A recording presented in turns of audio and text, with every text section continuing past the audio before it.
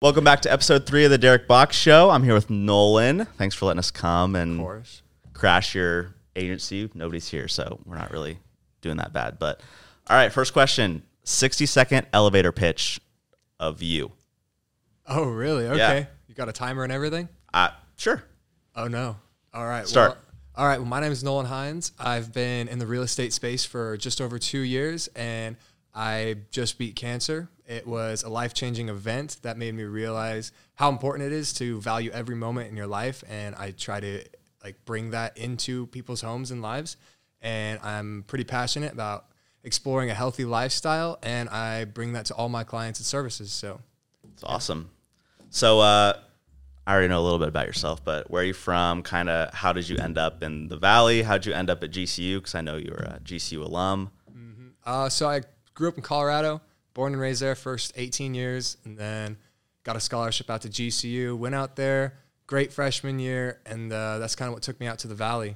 So what did you do during college, kind of for money or for work? For college and money and work. So I did a lot of e-commerce, just stuff online. Okay. Very similar to selling just random stuff. Shout out to the Supreme Lopes. Very similar. Low Preme. Yes, sir. So similar kind of concept to that. Even a little bit of door dashing. Just didn't like it because it wasn't worth my time. Yeah. Otherwise, I was just really focused on education and playing basketball. Yeah. What kind of, did you get into drop shipping? What kind of e-commerce stuff were you doing? A little bit of drop shipping. That's pretty much what it was. Otherwise, a lot of print on demand or selling on Etsy, calendars and books and stuff like that. How much money do you think you made over your 4 years of college? Oh man. From give me a number and I'll tell you higher or lower. 20. Higher. 50. Lower. Okay. Yeah. That's a good range. Yeah. I mean, that's pretty good from doing e-commerce stuff on your own. That's pretty good. All right. Good question. What did you do in college to kind of make connections and learn from people? So there's really two that I found. Personal connections for me mainly came from people on the basketball court or, in the gym. I spent too much time probably playing basketball in college, but I developed a lot of lifetime relationships with a lot of good friends on the basketball court. Just really good way to connect. Otherwise, I reached out to a lot of professors and people that I kind of was you know what I want to do. How can I get to the position where you're at, right? Yeah. So reached out to those kind of people. Yeah, that's awesome. So you're a realtor now. What did you major in and why did you choose that major? So I majored in marketing and advertising, and then I took just overall business classes, so entrepreneurship, finance, all of those. But I really wanted to focus in marketing and advertising because I thought I could carry that all throughout all my businesses, and it was just something that I thought was pretty essential being a realtor. Yeah. Did you kind of enjoy your time in college, or do you think, people in the entrepreneurship space kind of have this view of college that's a little less likely to want to go. So are you glad you went? Do you think there's still a good reason for people to go? So initially when I went to college, I thought it was a great reason, education, but slowly after being there, I realized maybe this is not worth my time. I feel like I'm not really learning anything. And I still kind of feel that way. From an education standpoint, I feel like you learn a lot more being in the industry or doing it on your own. You can Google anything on YouTube this day and figure it out. But from a networking perspective and developing relationships, especially in the area that you want to be in, is pretty invaluable. So that's kind of how I see it. So it's, 6 in one hand, half dozen in another. Yeah. Yeah. So less education, more networking. Yeah, pretty much. It's a more who you know rather than what you know. Yeah. I felt like. Yeah, I've heard that from a lot of younger people, at least, that are in kind of the entrepreneurial space. They valued college for the connections and not for the education. Yeah. Do you know of any universities where you can major in real estate? I heard there had some classes at ASU. So, is it like a minor or something? Yeah, I heard you could minor in real estate classes at ASU. I was just driving with a client, and they told me that they was I took some real estate classes at ASU, and I was like, you're kidding me. That was what I wanted to do at GCU, but they didn't offer that. So, do they integrate getting your license during that program? I have no idea, honestly. That'd be sick. That would be really cool. Apparently, a lot of brokerages are starting to do that, though. Whereas if you sign with them and hey, I want to work for you when I graduate college, they're going to pay for your schooling and courses through the state, as long as you go back to that brokerage once you get licensed. Yeah, I met with a local brokerage in Nebraska a long time ago when I still lived there, and I met with the broker, and they were like, yeah, if you like sign on with us, we'll pay for your, like, we'll reimburse you for your real estate license and courses, and we'll give you some like free education, stuff like that, as long as you come back and start working. That might for be us. a good way to go, honestly. I did everything out of pocket and was just like, I reached out to some random real estate agent. I was like, where do I go? She's like, boom, right here. Sent me to a school, and I was like, all right, we're doing it. So yeah. Cram her course and just knocked it out in like 2 weeks. So if you're interested in real estate, talk to some brokers. Maybe they'll pay for your real estate license. Yeah, potentially. Back to who you know. Yeah. How much is that? I don't even remember. Like, I did it like 2.5 years ago, but I did a crammer course, and then I think it was like $699, and they try to tack on fees everywhere possible, like get this studying, get this education, get this course. I didn't do any of them, so I mean, mine was probably close around 700 flat, and then once you take the state exam after you pass all your school stuff, each time you take the state exam is a flat fee. I think out here it was like 75, but I mean, if you know what you're doing, you only really have to take it once. So. Yeah. It's not bad, but I mean, $700, if you can get a broker to pay for that, that's definitely the way to go. Mm-hmm. When did you know that you wanted to be in real estate? So it kind of started my freshman year of college. So back in Colorado, I did flip a lot of properties. I say a lot, it wasn't too many, but flipped properties with my family, mainly my dad, but I did all the manual labor. So I was doing carpet, roofing, drywall, painting, putting in tiles and cabinet, just all that stuff. And I never really saw it for what it was. Going to college, I saw the other side of it, and I was like, okay, how can I actually benefit from myself and help people from being on the real estate side? So that's when I was like, I want to make that change. Yeah, that's awesome. So let's kind of pivot away. So everything with your health the past couple of years, kind of just talk to me about how that all happened. Oh, yeah. So I don't want to run out the story, but my freshman year of college, I just finished. That summer, I was living in a condo with my girlfriend in Scottsdale, and just was working out twice a day, doing everything. Was probably in the peak condition of my life. I was actually a delivery driver at Panera while I was doing my real estate courses. And then I just started getting like worse and worse every day. And it was very strange. I got this like weird bloating in my chest, and I was super athletic and did all this stuff. And then it got to a point where I was super winded just going upstairs or, doing anything, couldn't sleep. And I'm not going to go too much into detail because it got gross, but like just bad, right?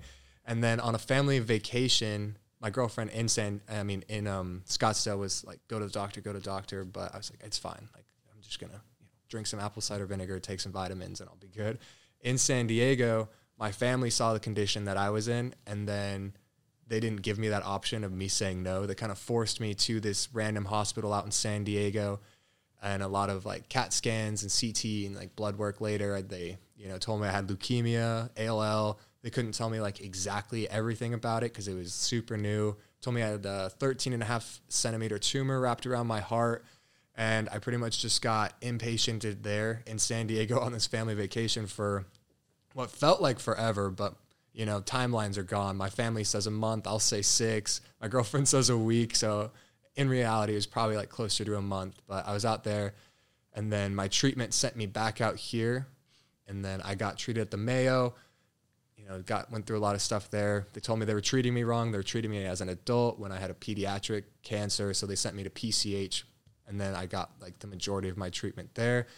I lived pretty much in hospital for about like 2 years till I finally got to come out. And then of course, right when I came out, it was like, boom, COVID. So, and when I say come out of the hospital, it was pretty much like, yeah, you can go live in your own place, but you're going to wake up and come to the hospital and get treatment all day, but you can go back home. Right. So I did that. And then, but just as of November 11th, so 11/11/22, I finally completed all my treatment, and then, tumor gone, no more chemo, no more radiation, no more surgeries. And so far everything's been, so much better. Yeah. So it's been a journey, but that's like to sum it up pretty quick. Yeah, I bet. What was the complete like timeline from like your parents made you go to the hospital in San Diego to when you were completely done?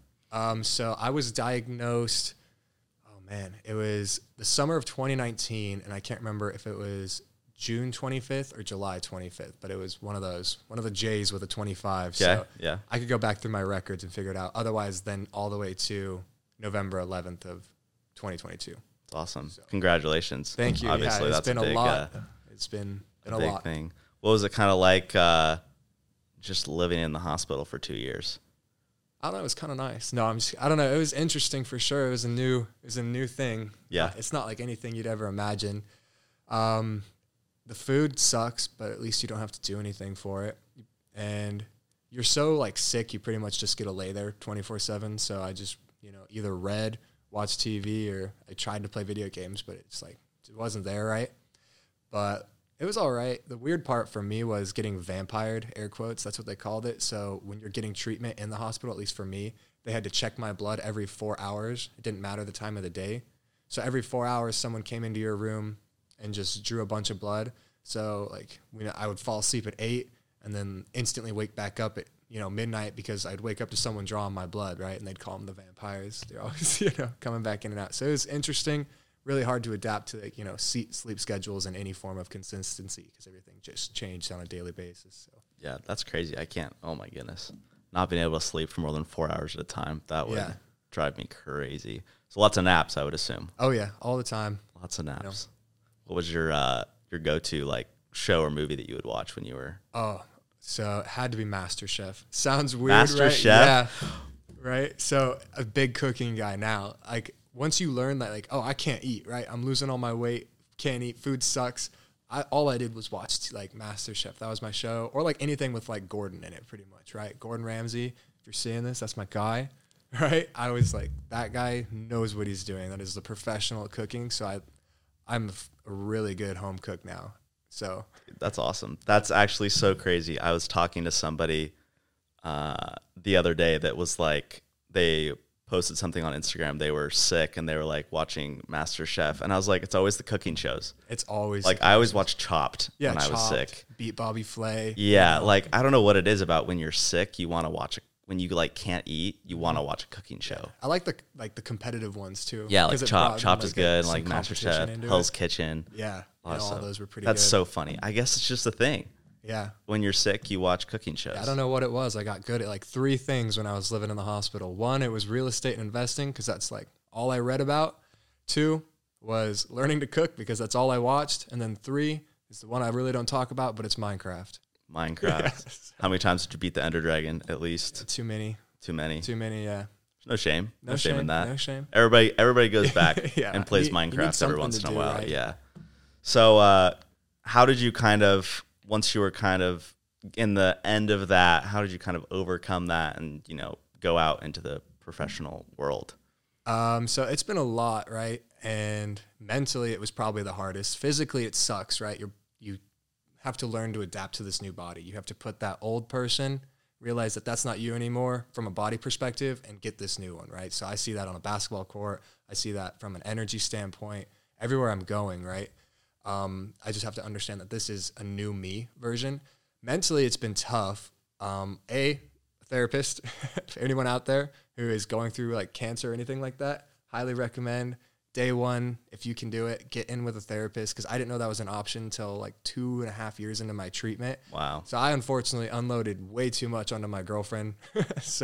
But without her, she's been probably like my big mental game.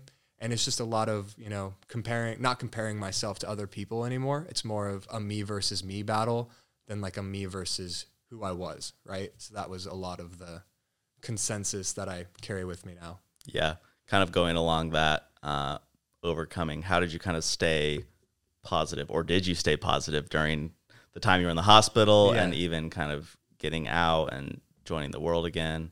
So from an outsider's perspective, I feel like I stayed positive for everybody. I helped inspired other people, other individuals going through it.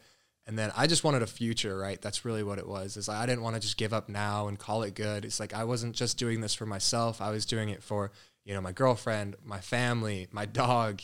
And then even thinking beyond that, my kids and, this kind of generational type of thinking, that's kind of helped me stay very positive throughout all of it. But with that being said, there are, at times there was like, oh, this sucks. It is hard to see the light at the end of the tunnel, right? But being around the areas and people that I wanted to be around helped that light at the end of the tunnel just get brighter. So it was just a lot of the support that I had. So yeah, that's great. What a few lessons or things that you think were big things that you learned kind of going through something like that? I kind of touched on it already, but it's the, me versus me. I think that was a big one to understand. A quote to that is comparison is the thief of joy. I used to compare myself, I still do it, to, you know, other top realtors or some of my friends that are out there, you know, living their life. But I needed to learn that, hey, I'm in a different position. We're all in a different position in our lives right now. So if I'm just doing better than I was yesterday, I saw that as progress and an improvement of where I needed to go. Another big lesson I learned is just consistency.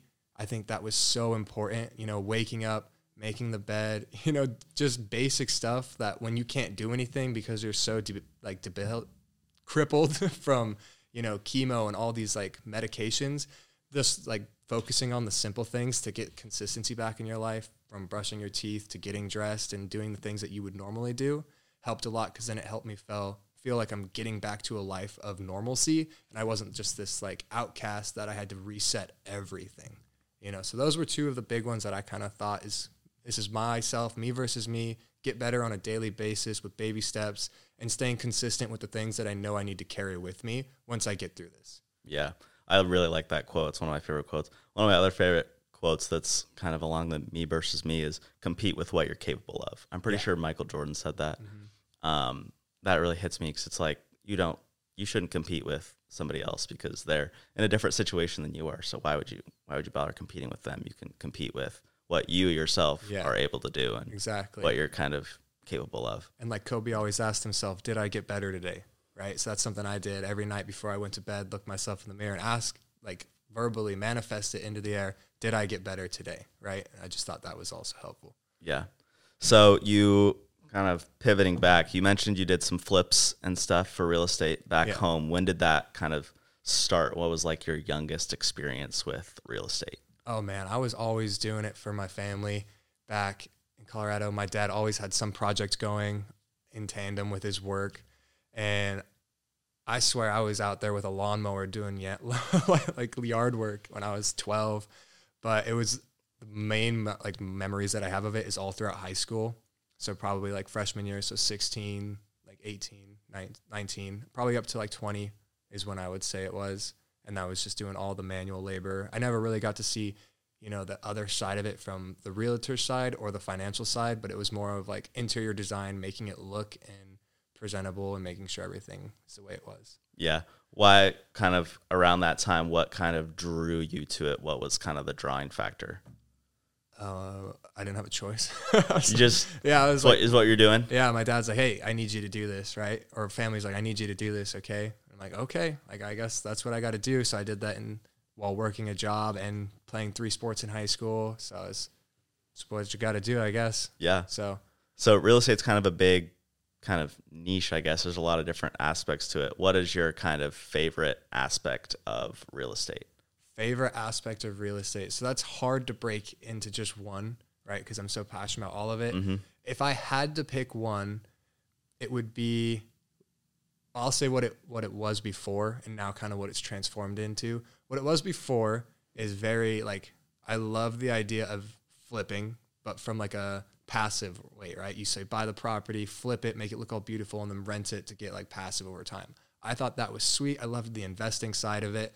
But lately now with all like the cancer stuff and trying to better myself and get healthy and then being so active again with my body, I really love finding how you can bring that lifestyle of athletics back into the home, right? So that's like having a sport court in the house and just home gyms, home office, things that give that healthy lifestyle throughout the entire home.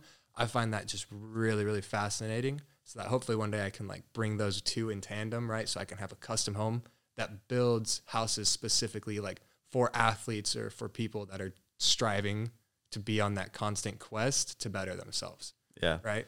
That's what I kind of love about it right now. So. Yeah, that's awesome. I'm a big fan of athletics, obviously. I played basketball and all that stuff.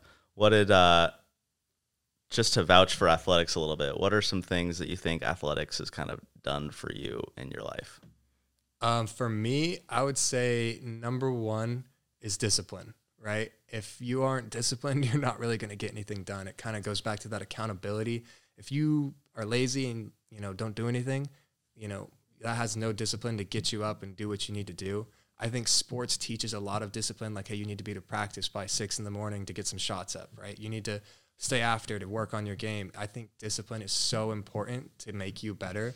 And that gets taught all throughout sports. Like, discipline makes today hard, but tomorrow easy, right? And sports really, really teaches that. And I think it also brings in, like, helps bring in your creature of habit. So once you develop this, like, discipline, you become a creature of habit of these, like, good, positive attributes that carry you through your professional work, that carry you through, you know, your education and all these other factors of life. Cool. Discipline. Yeah. I would say that's the biggest thing I learned too, is learning to, you know, follow orders. If somebody told me to do something, I needed to do it. If I needed to be somewhere, I needed to be there. Especially in like an entrepreneurial state, when you're by yourself, if you're the only one who can like make the change, the only one who can mess up, you have to stay disciplined. Otherwise, you're not going to move. You're not going to go anywhere. Yeah. Right? A lot of self-motivation, I think, comes from being in sports and all that stuff. So once you kind of got your license, how did you kind of break into the more business side of real estate instead of mowing lawns? So I actually got an amazing opportunity to be at such a beautiful, amazing, like, boutique luxury brokerage here in North Scottsdale. So initially I was just out there, like, before I was diagnosed and everything, like, you know, touring around all the brokerages independently. But after my diagnosis, I got connected with an amazing nonprofit foundation called the Baller Dream Foundation, where they help young adults get gifts. And, you know, usually people ask for, you know, vacations or an Apple, you know, buying spree. But the owner or founder of it is a very, like, entrepreneur type of person, very good business owner. So I asked him, I was like, hey, these are my goals. How can you help me get there? Right. I expressed these real estate goals to him, and he got me connected with the broker at this agency currently. And then that kind of flourished into what I'm now developing into my career. It's awesome. You mentioned goals. How important do you think kind of setting goals are? I'm a big goal guy. Again, back to the discipline. It's going to hold you accountable to hitting these goals. On my whiteboard at home in my home office, I have my daily tasks, and then I have my weekly goals, monthly goals, and yearly goals. And then I even have my 5 to 10 years. So I think you look out, you know, as far as you can, dream as big as you want, and then break it down tactically from like a yearly, monthly, and weekly basis. And then that's just going to hold you accountable to getting those goals. And then it'll help you build that, you know, positive affirmation over time. Like, hey, I'm doing what I need to do to get where I want to be. Yeah. I need to get better at that. I'm horrible at sitting down and just writing down things that I want to accomplish. I just want to, like, go out and do it. But I definitely need to work on that. I think having your life list too is really important. Like, right next to you to reference it back when you're setting your goals. Like, your life list is like, what's important to you, right? For me, what's on there is like my girlfriend, my dog, my generation, my future, my family, like those type of things that when I'm setting my goals, I can look back and reference my life list, be like, does this in line with why I'm here, what I'm doing, right? So I think that's just a good way when you are setting goals, is to have that life list right next to you when you do it. I will do that. I don't have a life list. Yeah, I need to make a life list. Sit down for an hour, figure out like what you're doing it for. Yeah, I think writing stuff down kind of like, it's just like an extra little push to actually like follow or do something. So I definitely need to get on that. To like manifesting. Yeah. Right? Do you journal or anything? I do. Yes. So I have a journal. I put my gratitudes, my notes, and then my goals in it every night. So it's pretty much what I do every day. Yep. At least 5 gratitudes. I take the notes or key takeaways from what I did that day, and then the goals of what I want to happen for tomorrow. So cool. I've tried. I can't. Yeah. I can't journal. I did it for a long time, especially in the hospital, but it got to a point where I wrote too much, so it felt like a chore. So once I learned how to minimalize it and make it work for myself, especially in my nightly routine, I found it so much easier and very beneficial, at least to wake up to it or reference back later. Yeah. I heard, I was actually in class the other day, and one of my professors was talking about that he hates word counts. He doesn't like word counts for things because he said that a good writer can say what they want to say in as few words as possible. Yeah, they communicate the message. Yeah, they can communicate their message effectively in a lot fewer words than 1,000 word. Where was this professor when I went to GCU? Shout out Chuck Jarrell. Yeah, that sounds amazing. Yeah, marketing professor. I think he's the head of marketing right now. So yeah, he's a good guy. So first house that you ever listed as a realtor, kind of tell me your entire story of what I haven't listed a house, actually. You don't have any? Well, I mean, I have them Like as sold. a brokerage, but for myself personally, I haven't listed a house. I've worked primarily with buyers 100% right now. Okay. So tell me about your first buyer story. My first buyer story? Oh, man.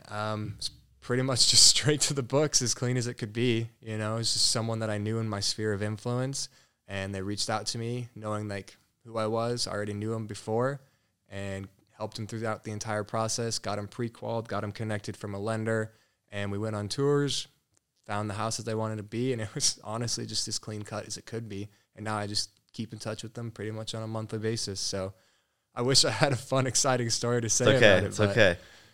How important do you think kind of, especially for realtors, is expanding your network and having a big network? I think initially the big network really isn't too important. I think initially you want to start with the people who are comfortable working with you and the people who you have close to you. You'll just develop better connections that way. But over time, I think having a bigger network is very, very important, because if you don't, like the people in your community, the people in your neighborhoods, if they don't know you're a realtor, why would they ever list their house with you? Why would they ever buy something from you? Why would they invest in you? Right? So if the people in the area you want to work don't know about you, then how are you ever going to get business? So expanding that network is really, really important. But I think the scale of your network is also really good through like building and developing those relationships is probably more important, because then you'll develop more business through the people you already do while working through referrals. Yeah. So what do you think are some good ways that you could build your network as a realtor? For me, I mean, there's the basic. I like social media marketing. I like being on as many screens as I can be. And then another way that I do it for me personally is I love being in the gym, you know, playing basketball every weekend, like this morning, every day, 7:30, we're out there running basketball, playing games, playing pickup. And all those guys, there's new ones coming in every week. And I think, you know, just aligning yourself with the people that already have those same shared morals and values or like daily activities is really good.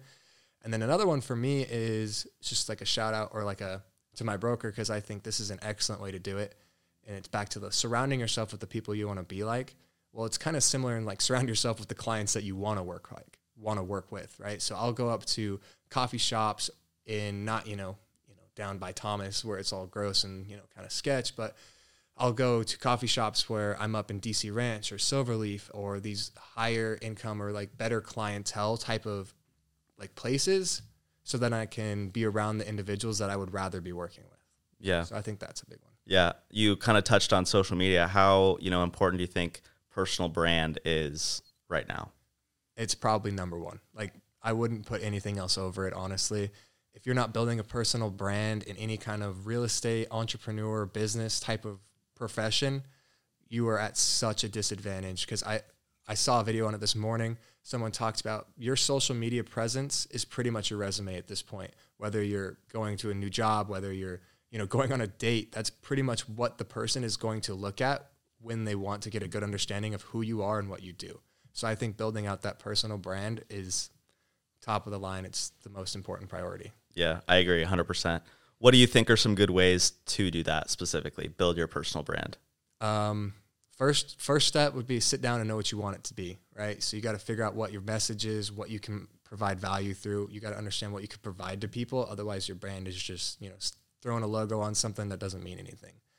Second one would probably be reaching out to a production company or a branding company, because they're going to help you accelerate the process. And then otherwise, it's just putting out your goals through what you want your brand to kind of perform throughout like, you know, months and years. So. Yeah. What social media platform has been the most like beneficial to you since you've started doing that? I've never really seen anything, you know, translate from it. Right. People on LinkedIn aren't looking to buy houses. Yeah, exactly. So that makes a lot of sense. Yeah, I think personal brand is more important than anything right now. There's so many ways to monetize personal brand. There's so many ways to build personal brands, podcasting, YouTube, all this kind of stuff. And once you build a following, you can pretty much just do anything with it from that. Yeah. Following forward. Yeah. So so how old are you? 22? 23. 23? 23. So being so young as a realtor, you're dealing with like millions of dollars. How do you kind of elevate yourself to kind of have clients respect you as like a business person and somebody that can like handle that much money? That's a great question. I was just about to make a video on this too, so that's great. Number one, like top of the line, is education, right? You have to know what you're talking about. If you don't know what you're talking about, you're immediately going to get kicked out of that room and no one's going to, trust you or want to work with you. So if you don't know, step by step the process or be able to communicate what you need to communicate to your client, they're not going to feel comfortable working with you. So you have to know your craft, right? Same thing with school, right? If you want to pass, you have to get A's, you have to study, you have to do all this. It's the same thing when working here in real estate. You have to know how to guide your client through the transaction smoothly, successfully, and make them feel comfortable at the same time. Second, for me personally, as a young professional, I think you have to dress the part, right? Now that one I'm slowly developing, right? It's hard for me to go from wearing shorts and a t-shirt everywhere in college to now, or sweats and a hoodie in a hospital room. Yeah, I feel like with athletes especially, it's so hard for me. Like when I was in school, I was working out every day after school. So I wouldn't dress up because I would just have to change all the time. And I still just it's tough, right? Especially going to the gym, you coming out all sweaty and you don't want to put a polo back on after you're all sweaty. But it's something that it's baby steps for me. I definitely don't do it to the way I should be. But it's gone a transition of, even if I'm just going to the grocery store, I'm not going to just show up in sweats and a hoodie, right? I'm going to throw on a polo, throw on some golf pants, at least, maybe not slacks, but at least something professional, where if I meet someone going to a coffee shop, I'm not just going to show up in a hoodie. I'm not just going to show up in some, sweats. I'm not going to do it anymore. It's hard because I really want to. But excluding the gym, pretty much everywhere I go now, I'm trying to at least put on that casual professional look everywhere I go. And I think that's really, really important. Yeah. Mm-hmm. So you mentioned education. What are some kind of ways to educate yourself for that kind of the transactions, the real estate knowledge, besides just getting your real estate license? Yeah. So your broker is a big one. Your broker knows so much. There's a reason they are the broker. They are always a wealth of knowledge. You can always go back to them for any question.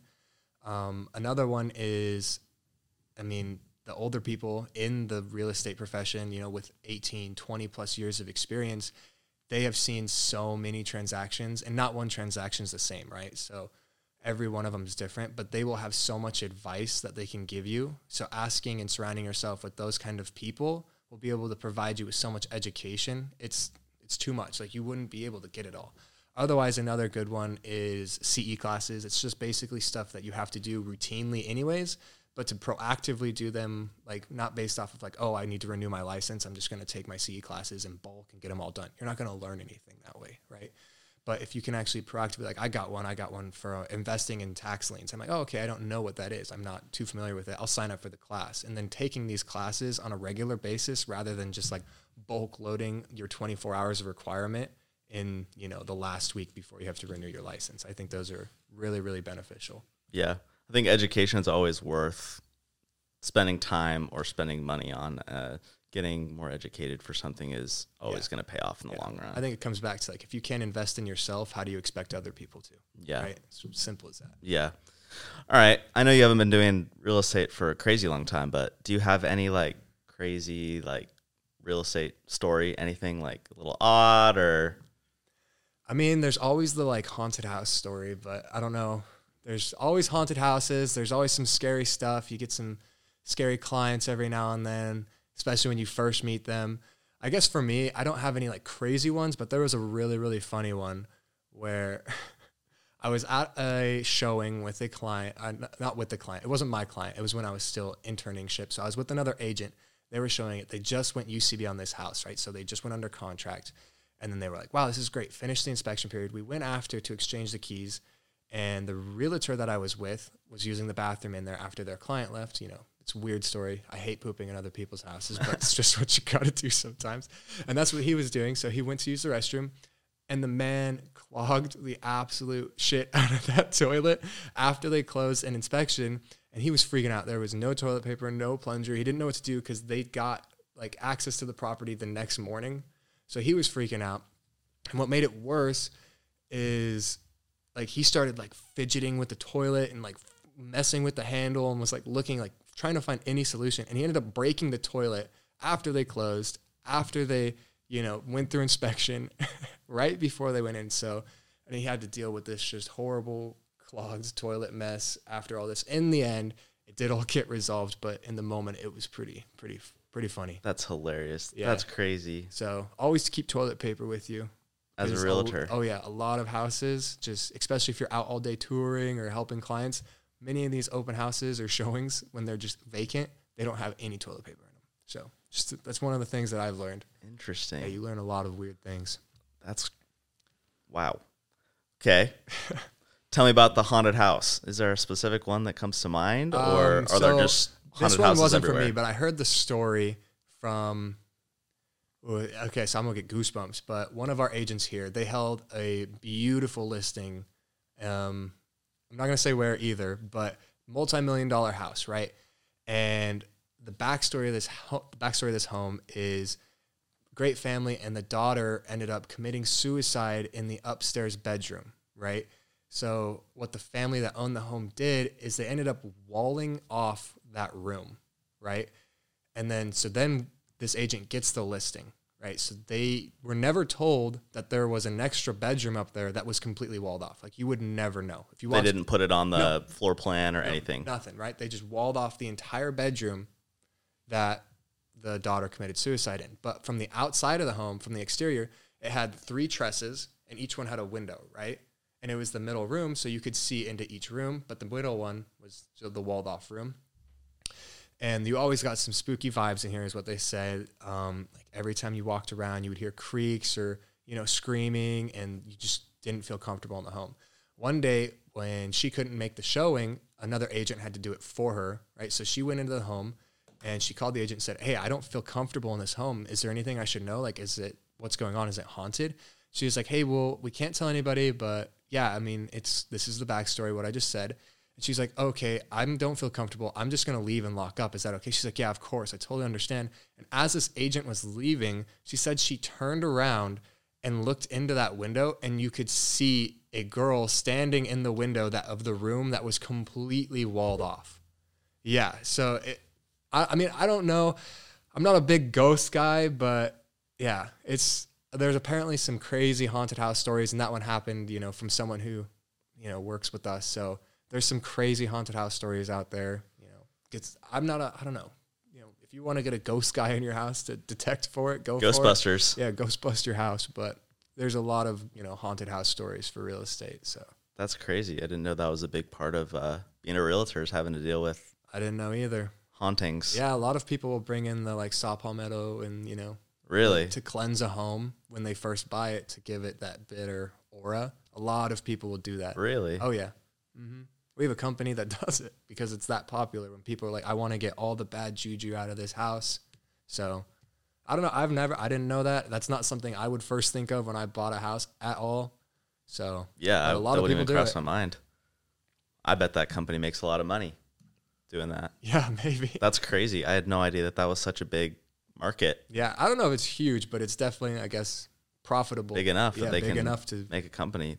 That's nuts. Yeah. That is a crazy story. Got a little goosebumps too. All right. You like goals. What are some of your you said you have 1, 5, 10-year goals. Yeah. What are some of your long-term goals? Long term? 5+. Okay. 5+. I want to own my own brokerage that is completely dedicated to an athletic, healthy lifestyle. So that'll be, anyone, we already talked about that, right? Yeah. The other goal, kind of in tandem with that, is I want to be the realtors, or at least face or brokerage of, professional sports teams. So the NBA, the NFL, those type of things. And then another long-term goal is I want to have at least, enough passive income coming from rental properties where everything I do at that point, I'm not really doing for a paycheck or for any kind of financial purpose. It's more of passion. And if I can monetize it, then it's, it works out. But I have enough passive coming in from rental properties or any kind of real estate investing, could be equity hold, Airbnb, whatever. But I make enough through passive that I can just work on all the other businesses that I want to do that go in tandem with everything.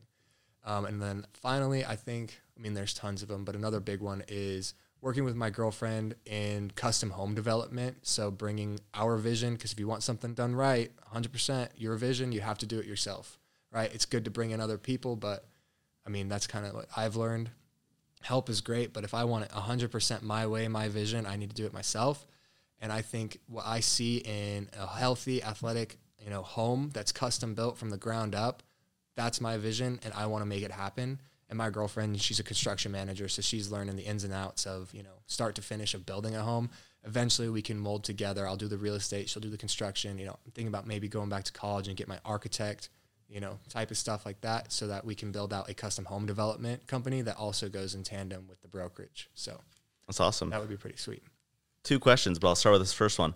How will you get to the point where you're kind of building custom homes for NBA, NFL players, that type of thing? Yeah, so that is something that I'm currently working on. It's a long process, but it's more of being in the areas where I need to be. So that is connecting myself with the people that I need to connect with. So starting small with baby steps. So reaching out to realtors that have worked with them, reaching out to companies that have worked with them, reaching out to sports agencies that have worked with these athletes. So that's going to be developing a connection with the athletes themselves. And then eventually, once I have enough connections with these athletes, then eventually I can connect probably with the NBA, because I don't think being able to bridge that connection immediately is going to happen. So once I have enough clients that have a professional status, then I can go from there. From a custom home building is, I know a lot of custom home builders out here, specifically ones that I would potentially love to intern with, or, just learn how their process works, because I love their work. And that would be another side project that I would do, is working with or interning with the custom home developers that I want to do until I can learn how they run their business and take it, or eventually, buy out their business, or, partner with them until I can mold those two together. Yeah. So, what sort of connection would you said you'd reach out to the NBA. What sort of connection would you be looking for there? Would they be giving you clients like, hey, we just signed this new, for the Phoenix Suns, say.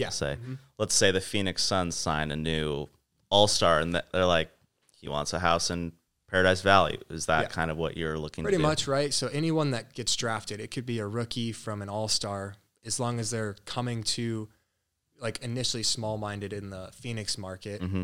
We'll work with Booker, or work with, new people coming in. Let's just say Jordan Poole somehow gets, traded to, the Suns. Then he's going to need a place to stay when he comes out here. People are getting traded around all the time. So to have someone be able to manage their players' financial assets would be really important. And once you get those all-star or, character people. Really high caliber. Yeah. So Devin Booker, he is the face of the Phoenix Suns right now, right? He's not really going to get moved. So he needs that kind of home that he can cement himself here in the Valley. And those kind of players would do the custom home development, whereas new players that you never know whether they're going to be an all-star here or an all-star for Cleveland, right?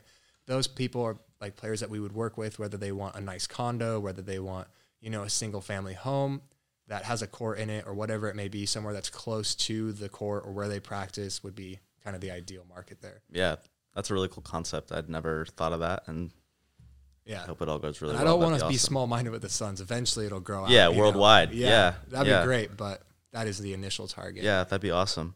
So you mentioned wanting to work on the passions and having the passive income to do that. Yeah. What is your kind of plan of action to have enough passive income to not have to worry about it anymore? Yeah, so what I'm going to do initially is make everything that I make from being a realtor, it gets invested back into myself, either through education or real estate investing. So that real estate investing is kind of the end goal with it. So I'll either buy I'll crunch all the numbers, do all the cap rates, make sure it works for myself, but I'll buy Airbnb properties, I'll buy short-term rentals, or if I see something that I can fix and flip for a quick profit or hold for a long equity gain, I'll do any of those. But everything I make as a realtor either gets invested into my real estate investing account or back into myself for education.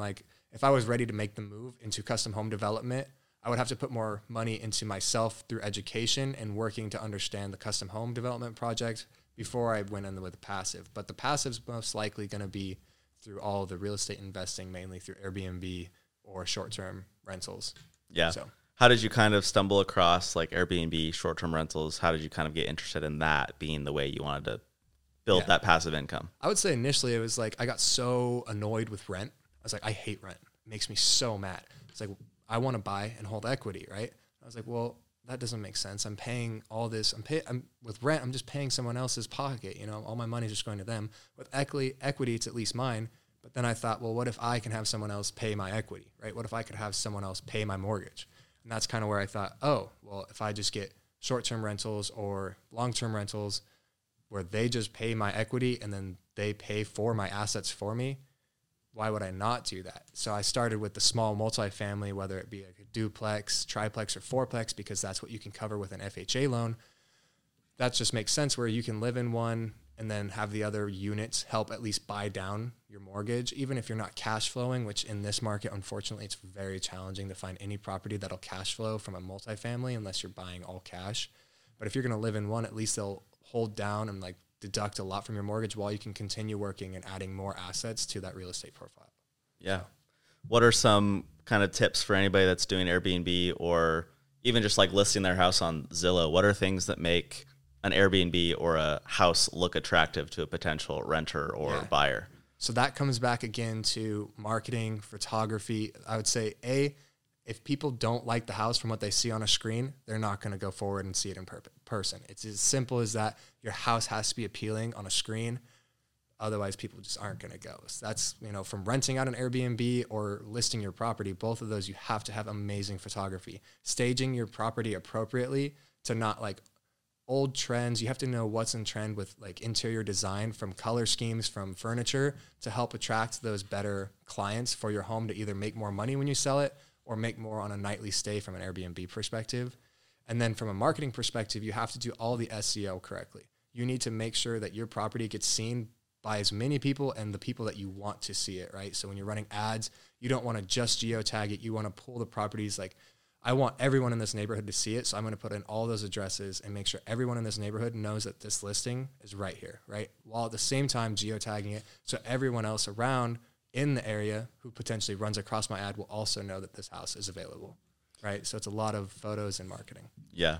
How much, so let's say for a listing, for a house that you're listing, how much money is a realtor spending on the marketing? So that is really hard. I'd have to crunch the numbers.